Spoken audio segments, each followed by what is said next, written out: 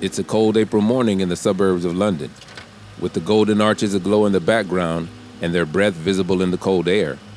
Here they were, a strange gang-like group huddled at a McDonald's parking lot. You have representatives from the FBI, you have prosecutors from the US Justice Department, you have some British cops from Scotland Yard that are there to kind of help coordinate the whole thing. It's 6 o'clock in the morning, and, at that point in time, they don't know what they're going to meet. They're preparing for a sting of a high-target white-collar criminal, imagining they'll pull up to an obnoxiously huge house, multi-car garage full of expensive cars that the owner probably never drives. But what they found was not that at all. They pull up outside a very standard, ordinary-looking, suburban, terraced home with a satellite dish and a plastic porch. And then this short Asian guy with a beard, old guy, answers the door and shouts upstairs to his son, who's asleep. Navinder, there's some people here to see you. And Nav, a couple of minutes later, pads down the stairs in his tracksuit bottoms, his hair everywhere, half asleep. And that's when they read him his rights. His parents, his friends, his neighbors, the mailman.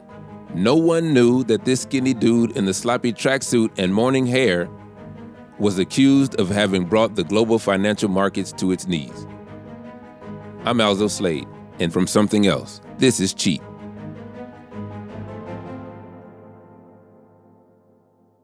Just a little while ago, I remember looking at my phone to find my news feed full of articles talking about one company. There's no way you could have avoided this story over the past few days. GameStop Was set to continue their head-spinning ascent today. Shares and I'm thinking, what's the big deal? It's just a store I'd go to get video games for my nephew.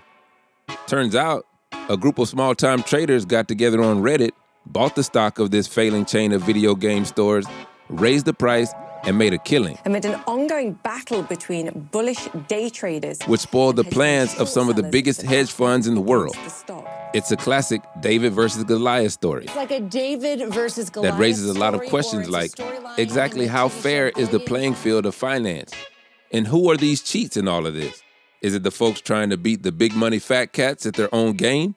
Or is it the fat cats themselves who rigged the market in their favor? But GameStop isn't the first time the little guy has made a mockery of the market. Just a few years ago, another young trader went down in folklore. To some, he was a hero, a Robin Hood character, with no regard for the system. To others, a reckless lawbreaker who was maybe responsible for wiping $1 trillion off the global financial markets. The story of how this one enigmatic dude got all of this fame and notoriety really begins in 2010. It's just 2 years after the global financial crisis, and the markets are volatile. But it's not just the markets.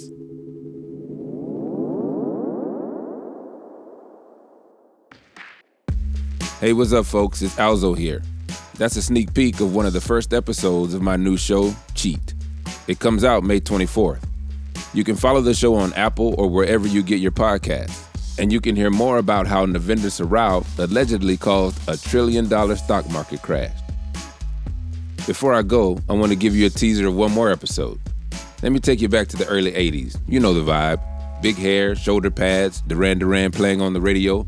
We're at Madison Square Garden on a night that's gone down as one of the most shameful in boxing history.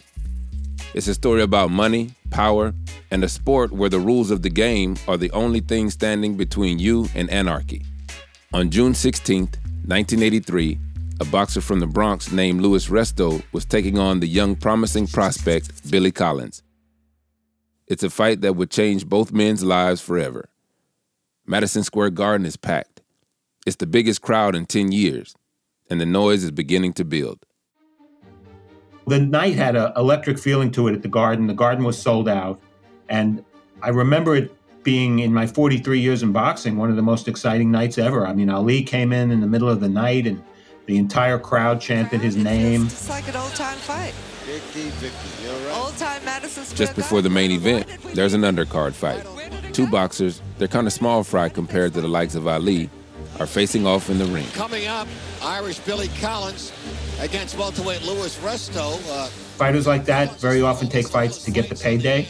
And this was a good payday because it was at Madison Square Garden on a very major show. And Steve's not paying much attention at first. Like everybody else, he's waiting for the title fight. A lot of times in the press section, we take some of the undercard fights sort of for granted. We don't pay full, strict attention. Then suddenly, he starts to take notice. One of the fighters is taking a beating. And it's not a regular boxing beating. He's getting his face smashed in. I mean, his eyes, above his eyes, on his eyelids, and below his eyes, both eyes, turned totally black and blue during the fight. And it looked like he was not being hit by gloves. It looked like he was being hit by a baseball bat. 30 seconds to go.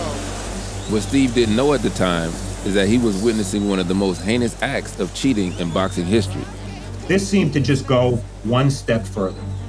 And it was a step that was an ugly step, and it happened in a sport that occasionally is very ugly normally by itself. So it's a story of what man is capable of.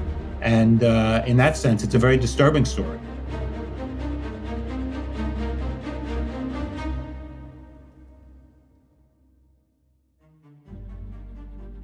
Cheat from Something Else. Listen now wherever you get your podcasts.